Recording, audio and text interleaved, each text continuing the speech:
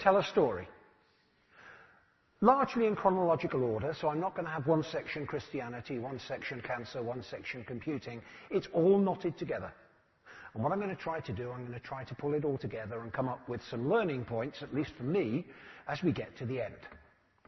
So first of all, let me tell you a little bit about my working life.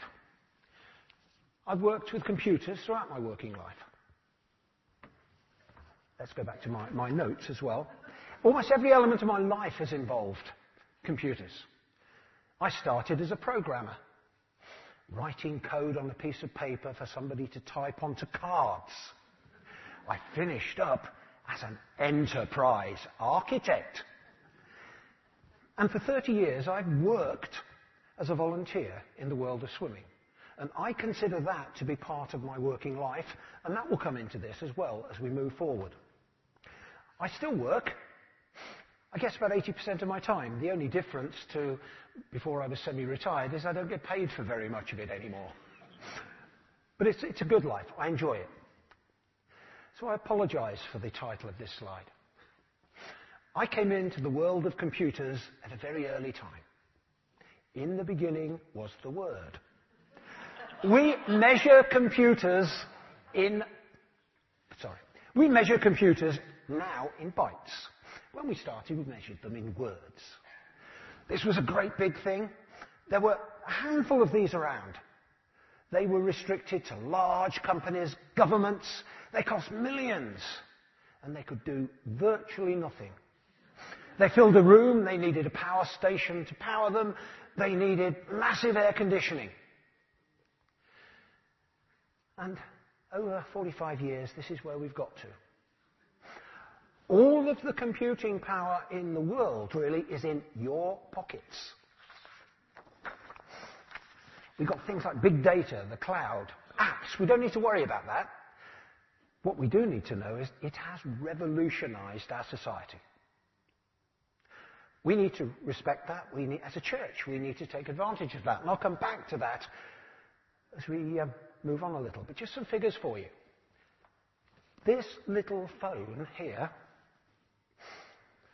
has got 100,000 times as much memory as that £2 million computer that I showed you before. I had to work very hard on this. It's got 2 million times as much computing power in this.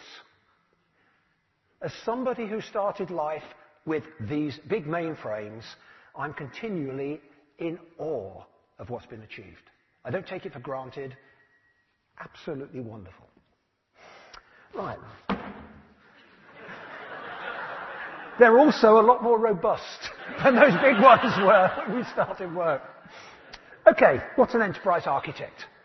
Enterprise architect draw diagrams like this. Don't bother to read it. It won't make sense to you. It doesn't make much sense to me. But why do we do it? What a building architect does, understands how all of the pieces of a building fit together. So that when you build one, it doesn't fall down. What an enterprise architect does is understand how all of the pieces in a company fit together. So when you run it, it doesn't fall down. And in particular, what we're trying to do is to link this thing down here, where we're spending money on stuff, computers, cars, what have you, manufacturing equipment, to that thing at the top, the desired result.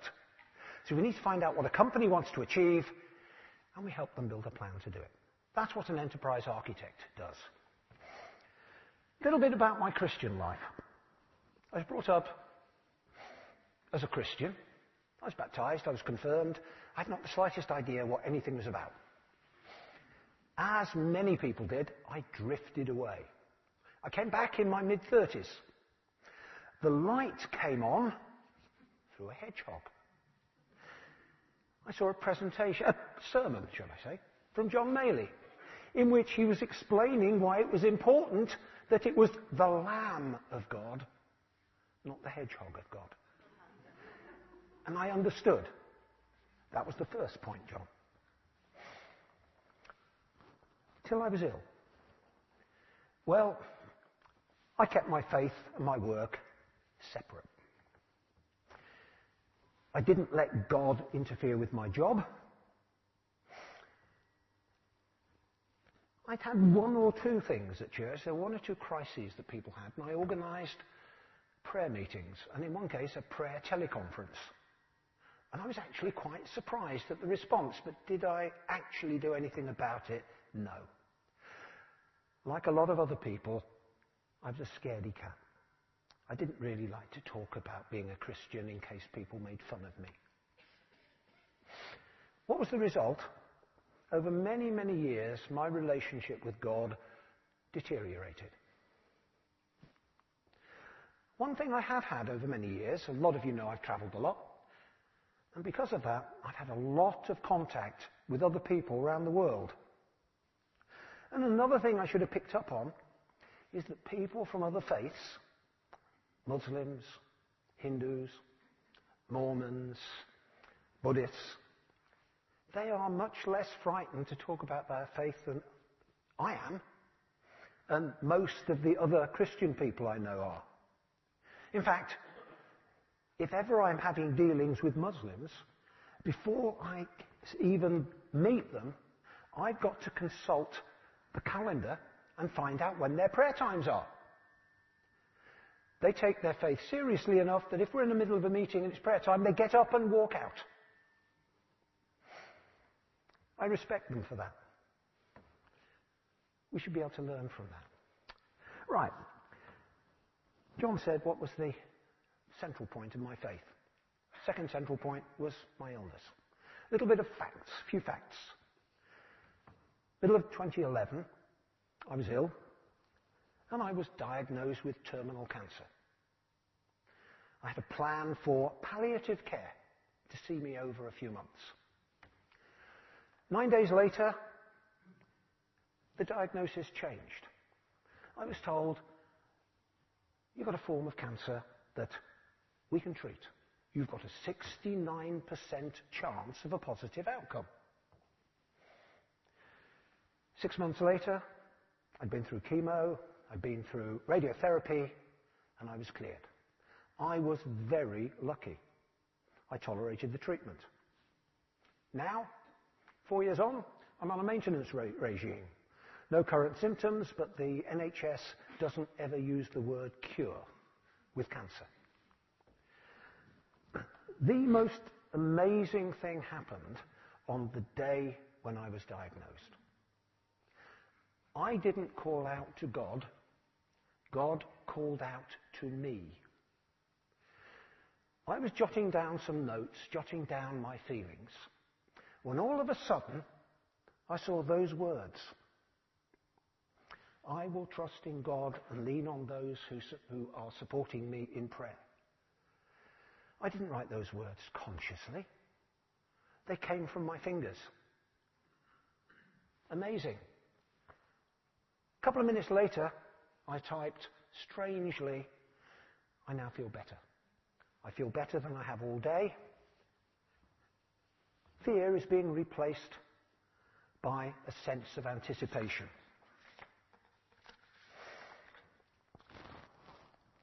When I was ill,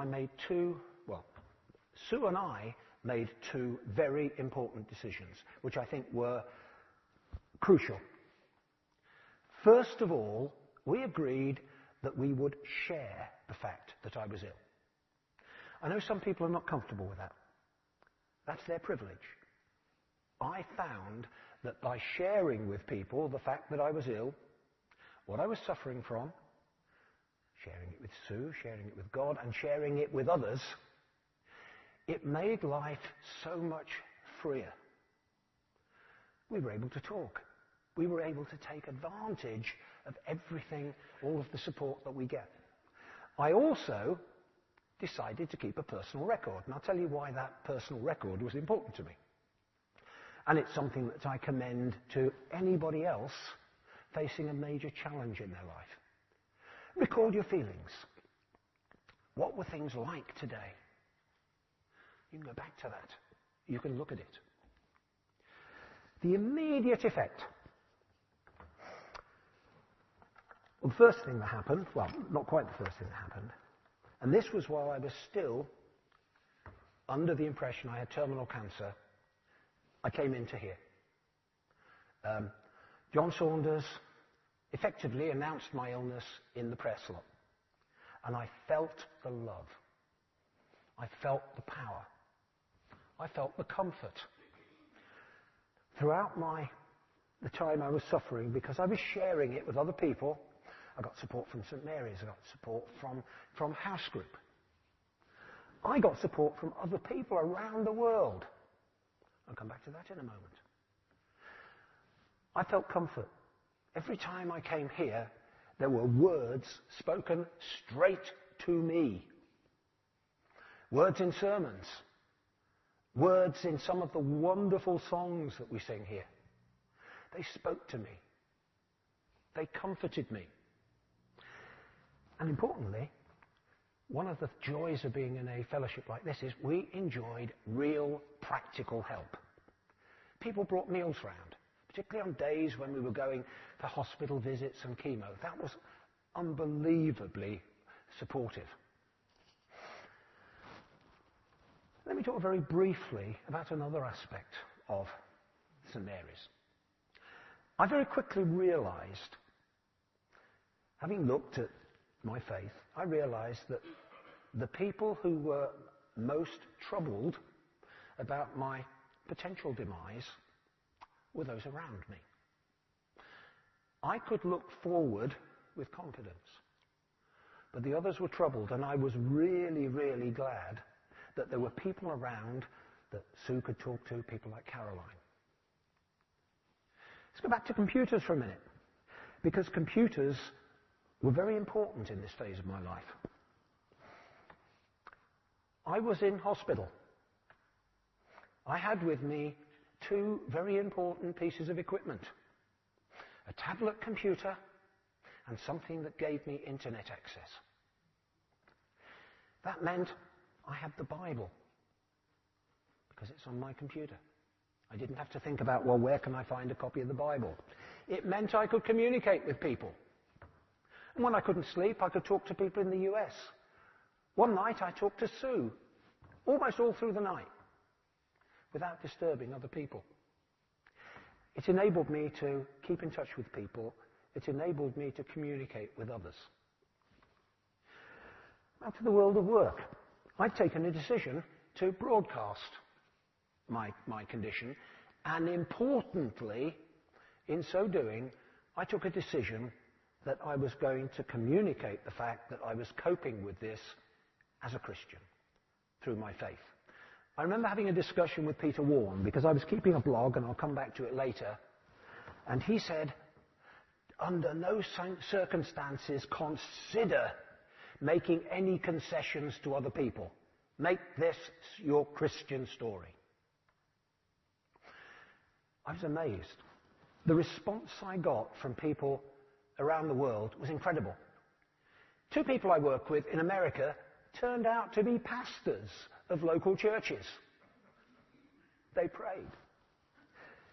The administrator at the company that I work for sent me a wonderful email. She said, remember, Mike, the Lord, God is your rock.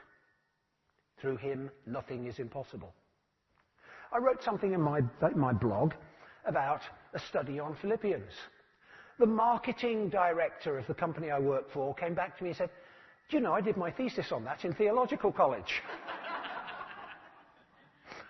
What did I find? I found all of these reactions that I had been scared of for more than 60 years weren't there. People were responsive. I got messages from people I hadn't seen in decades, messages of support. People asked for permission to pass my blog on. People questioned me about my faith. And I had other people who envied me my faith. It gave me an opening to communicate with people. What was very important to me was that during the illness, God was there every day. We could pray, and I can honestly say I didn't lose a night's sleep through worrying at any stage. There were some times when I felt ill and didn't sleep too well, but nights before checkups, I slept like a baby. And that doesn't mean I woke up every 10 minutes screaming and wanting my nappy changed. I was able to cope with life calmly. So let me tell you a little bit about why the blog I wrote was so important to me and remains important to me. I set out to capture, at times, raw emotions and raw records. I captured good times and I captured bad times.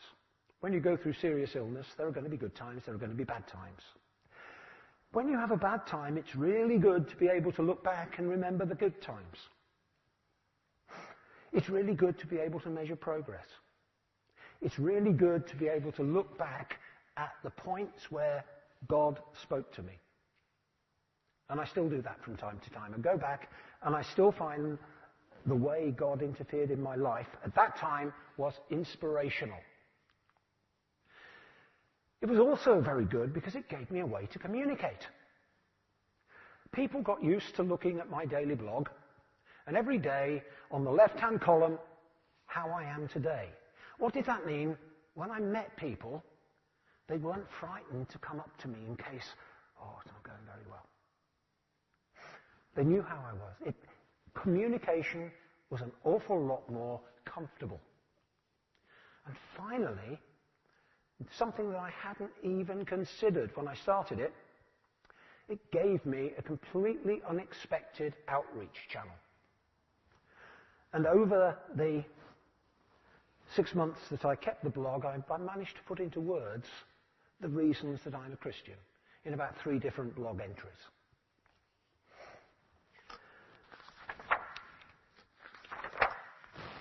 Let me just give you a hint. Let me make sure. Fine. Time is going fine. Let me give you just a hint as to what I did on my blog and some of the things that were valuable to me. So I had this loaded on a website. How am I now? Entries there. But some of the things that came up to me. Now, I actually have to be a little careful now because this was a very emotional time for me and I'm not sure that I can get through some of these slides without cracking up. But let's see what we can do. So on the 19th of August, 2011, I wrote, Sue returned to the hospital after a counselling session with Caroline. It's very comforting for me to know that Sue got the support of the people at St. Mary's. They looked at Psalm 5 with a focus on prayer. I spent some time in the garden in the hospital. And I took that photograph of something sitting in the middle of the garden in the hospital. The longest way to God, the indirect, lies through the intellect. The shortest way is through the heart. 21st of August.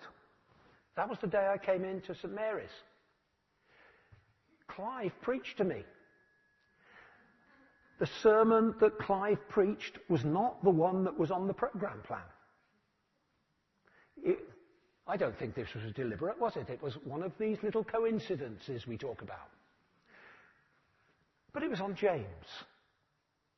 It was on healing. It was very helpful. I must say, Clive came to me later and said, you've got to realise that this is not necessarily physical healing. It might just be spiritual healing. But very helpful. Words from Stuart Townend. In Christ alone my hope is found. He is my light, my strength, my song, my cornerstone, the solid ground. More words on the 28th of August. For every day I have on earth is given by the King.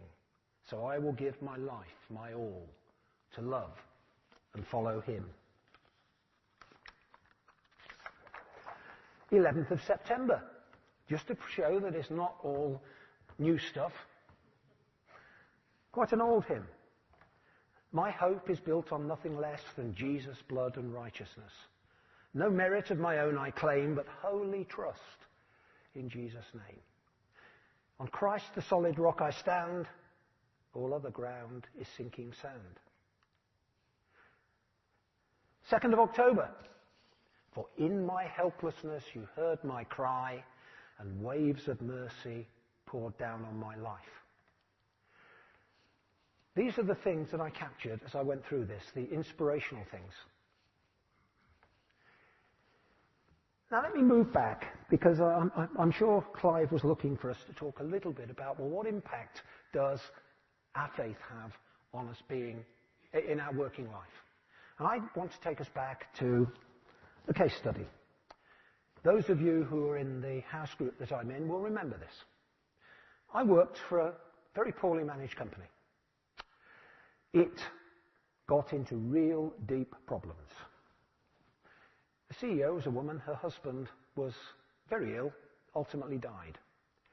She just took her eye off the ball, and there was nobody to manage the company, nobody who had any authority to take decisions. The day came when the money ran out. The day came when the company was unable to make payroll. And I was facing a major dilemma. From a personal point of view, the best thing would have been to cut my losses, walk away. But as one of the crucial employees, I knew that if I did that, it would probably accelerate the demise of the company. So what did we do? We prayed. We prayed personally. We prayed in house group.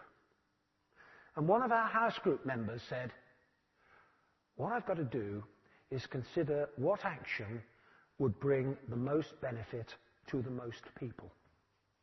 Not just me. Wonderful guidance. As a result, what did I do? I delayed my resignation by a number of months.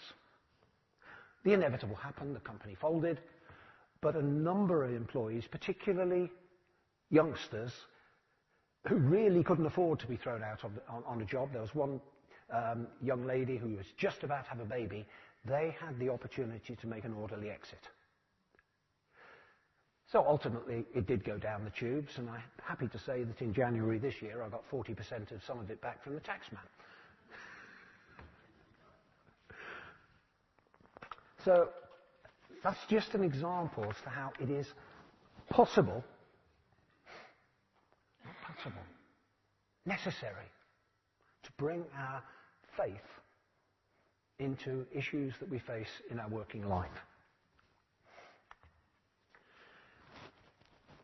I want to touch now a little bit on computers, because that was part of the topic.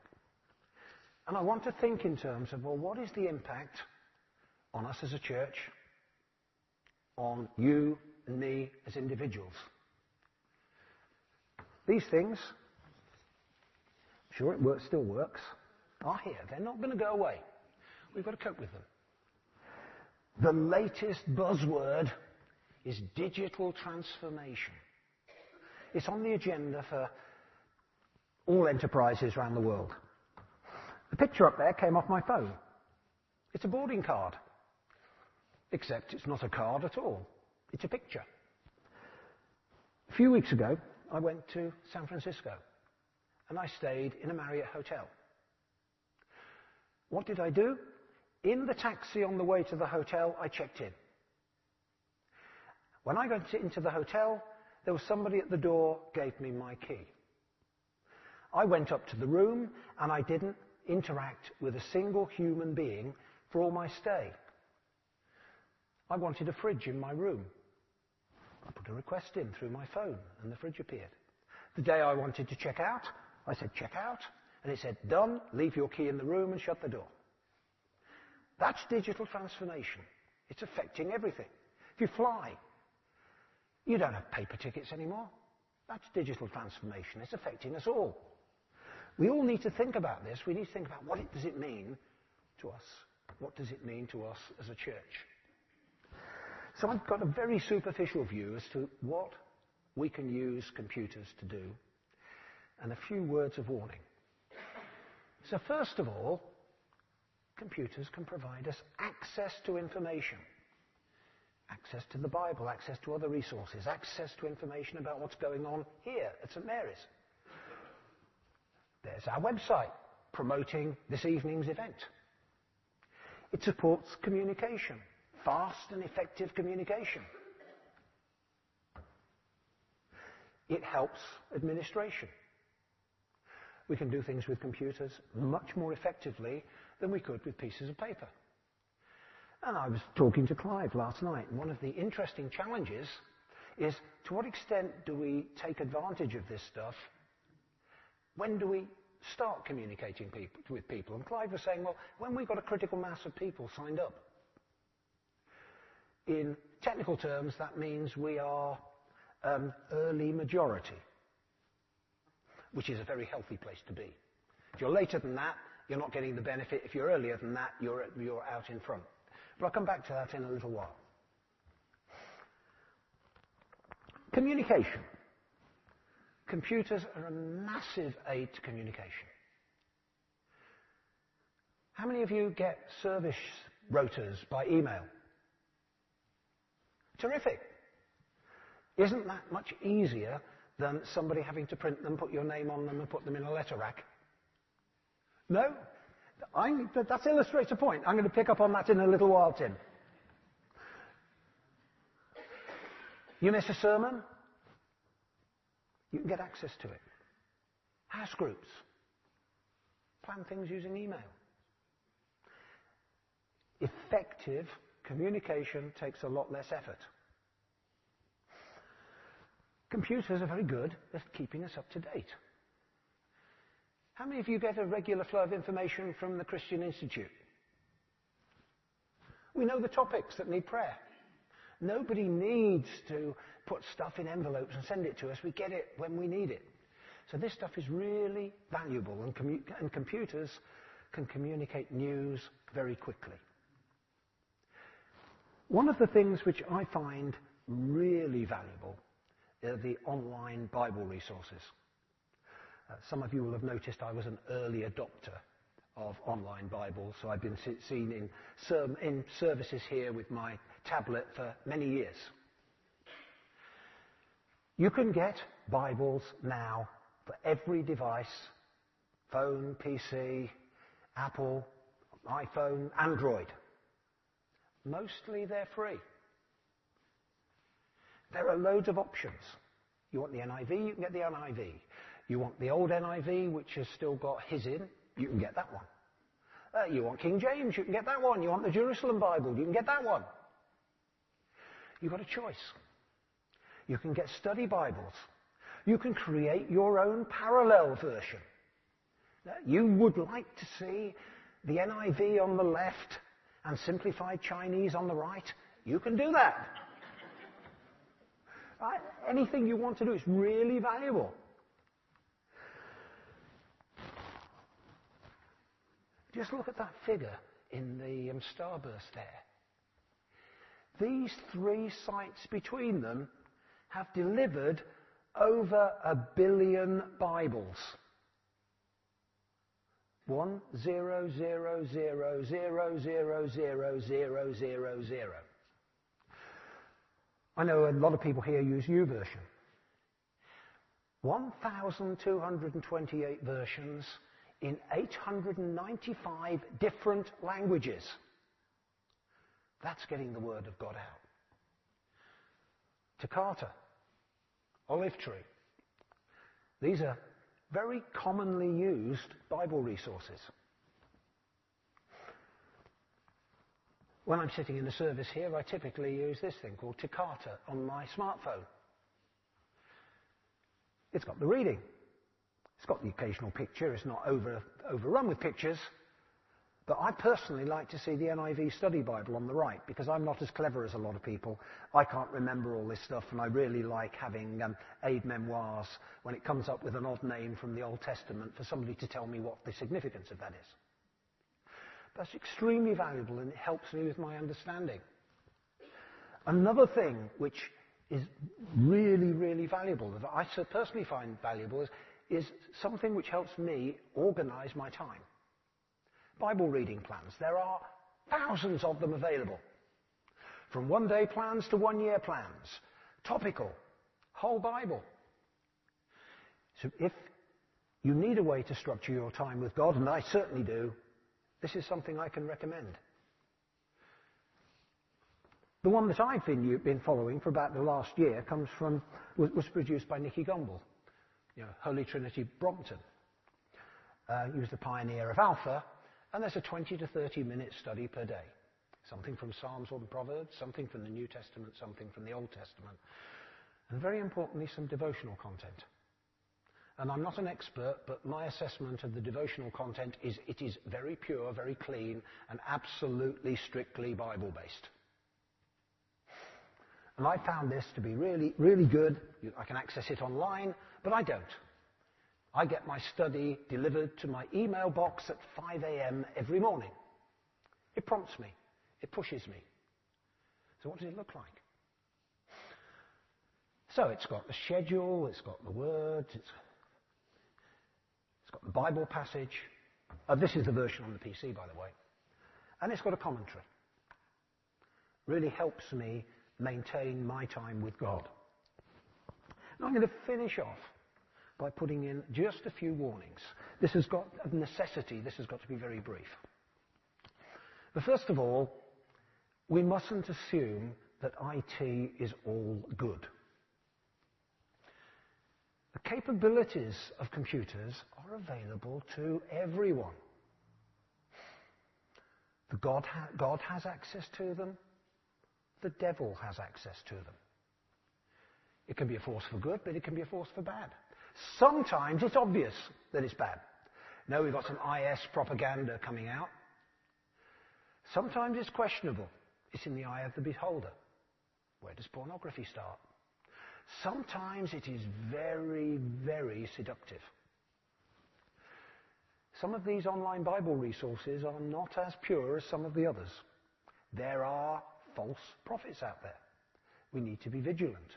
We need to be very careful in how we interpret what we read. A little bit about communication. Communication's great. We produce an email list and we solved all of our problems. We haven't. We have to remember, first of all, that every individual is different.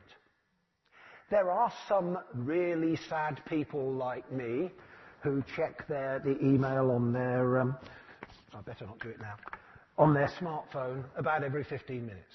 But not everybody's like that. In fact, not everybody does email. That's not a criticism. It's a fact of life. We have to be aware of that. We need to think in terms of how we're communicating. Who do we need to communicate with by email? Who do we need to communicate with by other means? And we need to remember that something electronic is never a substitute for a personal relationship. So, sending your prayers by email to one of these churches in America that will pass them on to God on your behalf, no. It certainly doesn't work for me.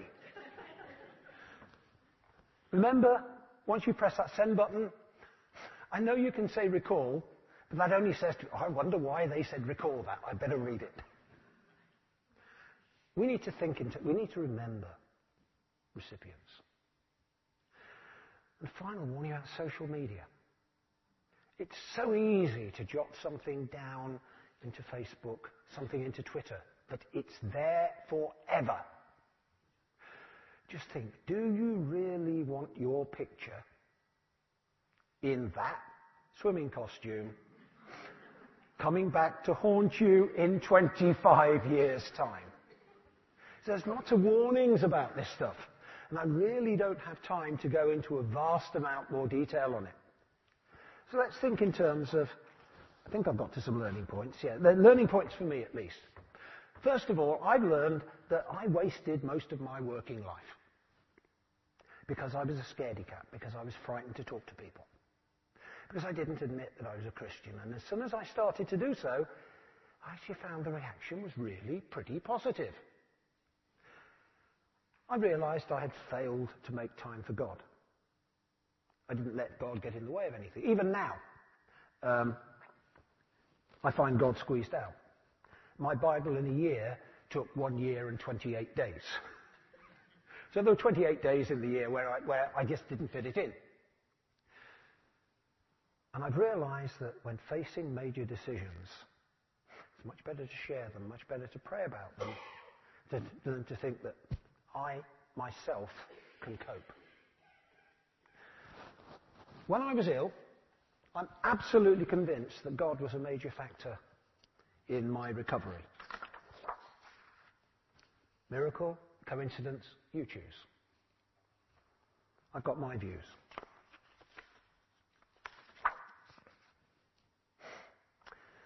I really came to understand and value the support of a Christian community, of a Christian fellowship.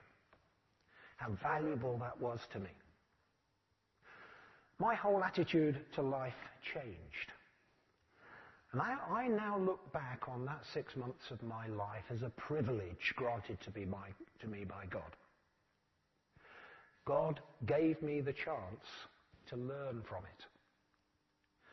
And computers. They're here to stay. They're not going to go away. They're not surpassing trends, so we've just got to live with it. We've got to use it. We've got to remember that for all the upsides, there are downsides. We've got to be vigilant. If I'm right, I've now got to the point where I say thank you for your attention, and we're still within the time that John allocated to me. So do we have any time for questions, John?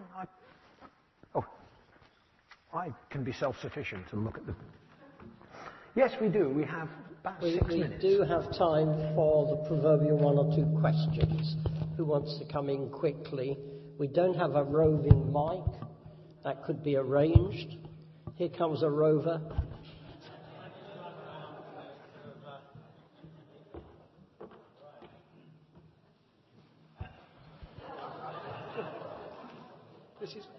Everyone jumps for Janet. This is always good exercise, isn't it? Mike, you said it was a sermon here that really was a key turning point for you. But how come you were here anyway? What brought you to St Mary's in the first place? I mean, what, back in... Yeah. My kids, they came to Holiday Club. I came to a Holiday Club service.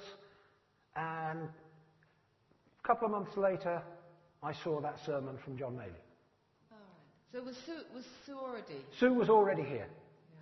She was praying, the Warrens were praying, and I was stubborn. Fantastic, good.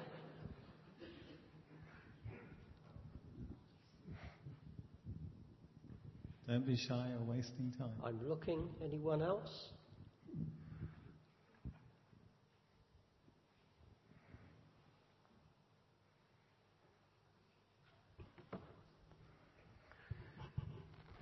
It's no personal comment that people are going out. It's the I think those are the people making the coffee. Rather hoping it's the people making the coffee. Anyway.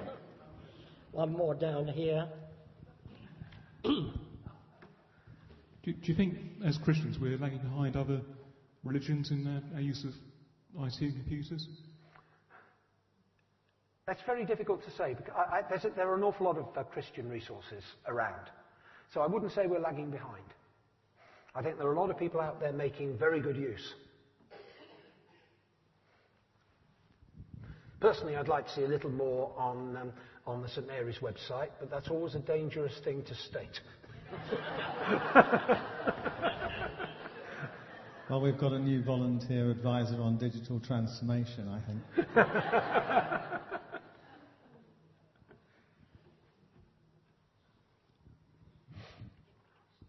Over there, in the middle. One of the biggest fears I have, with this paperless society, we rely on all our technology, right? What happens if that technology kind of breaks down or whatever, and we haven't got a backup system? Paper-wise. That is a very good question. And the best companies have got disaster recovery plans. When the Twin Towers in New York went down, the well-organized companies knew exactly how they were going to react. I hate to say it, but I don't think that everybody is as organized as that. That is a topic which engages many people in the world of IT today.